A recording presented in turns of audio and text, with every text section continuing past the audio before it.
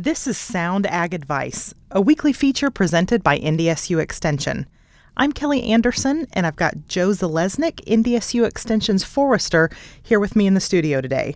So, Joe, what's going on with trees this winter? Well, it's a good question. It's funny, of course, because trees are dormant. They're not doing a whole lot right now. But there's a lot of things going on with trees. There's the environment, of course. It's wintertime. It gets really cold. But you know what? We get that end of winter, or what I call the midwinter fake out, when we get nice and warm in January and February, maybe March, and then it gets cold again. And that's really tough on conifers especially. Some of our native trees like green ash or box elder, they don't fall for that trick. They know to stay dormant.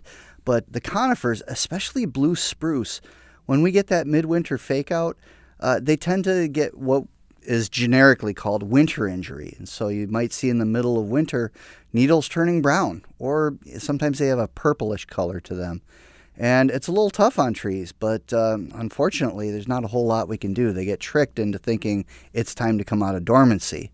Now, if you're anything like my family, it feels like we're putting down a lot of salt on our sidewalks and driveways so that we don't slip.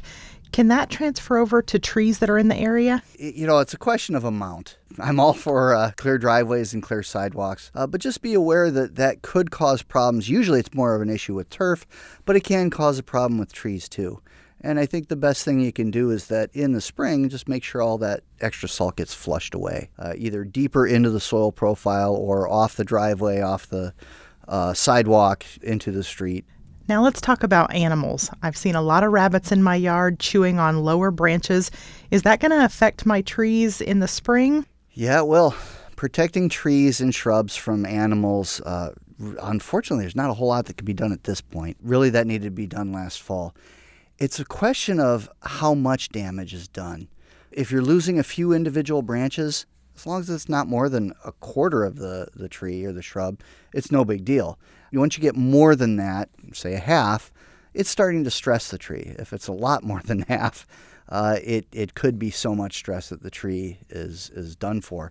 What we often see, though, is on especially fruit trees like apple trees or pears, the bark on the stem gets chewed away and it gets girdled. The tree gets girdled all the way around. And at that point, the tree's a goner.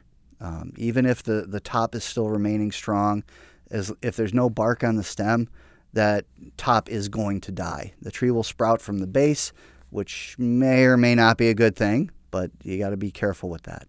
Now, on your NDSU Extension Lawns, Gardens, and Trees Facebook page, you've recently posted about forest tent caterpillar, spring cankerworm, and fall cankerworm. Are those things people should be looking for right now, and what can they do to prevent those? Can they look for them now? Yes, sort of. What we're finding right now at this time of year, the caterpillars certainly aren't out, but the way the insect overwinters is in the egg stage, and you see this mass of eggs around a twig, and very simply you can just pull that off the tree. Obviously, you have to be looking at twigs. You have to look really close to find these things. Where I live, I tend to find the forest tent caterpillar, and I see them on occasion, and I'll just pull those egg masses off if I see them.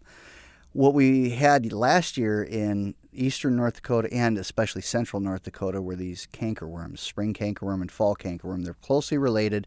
They both come out in the spring. The caterpillars are defoliators. The egg mass looks very similar.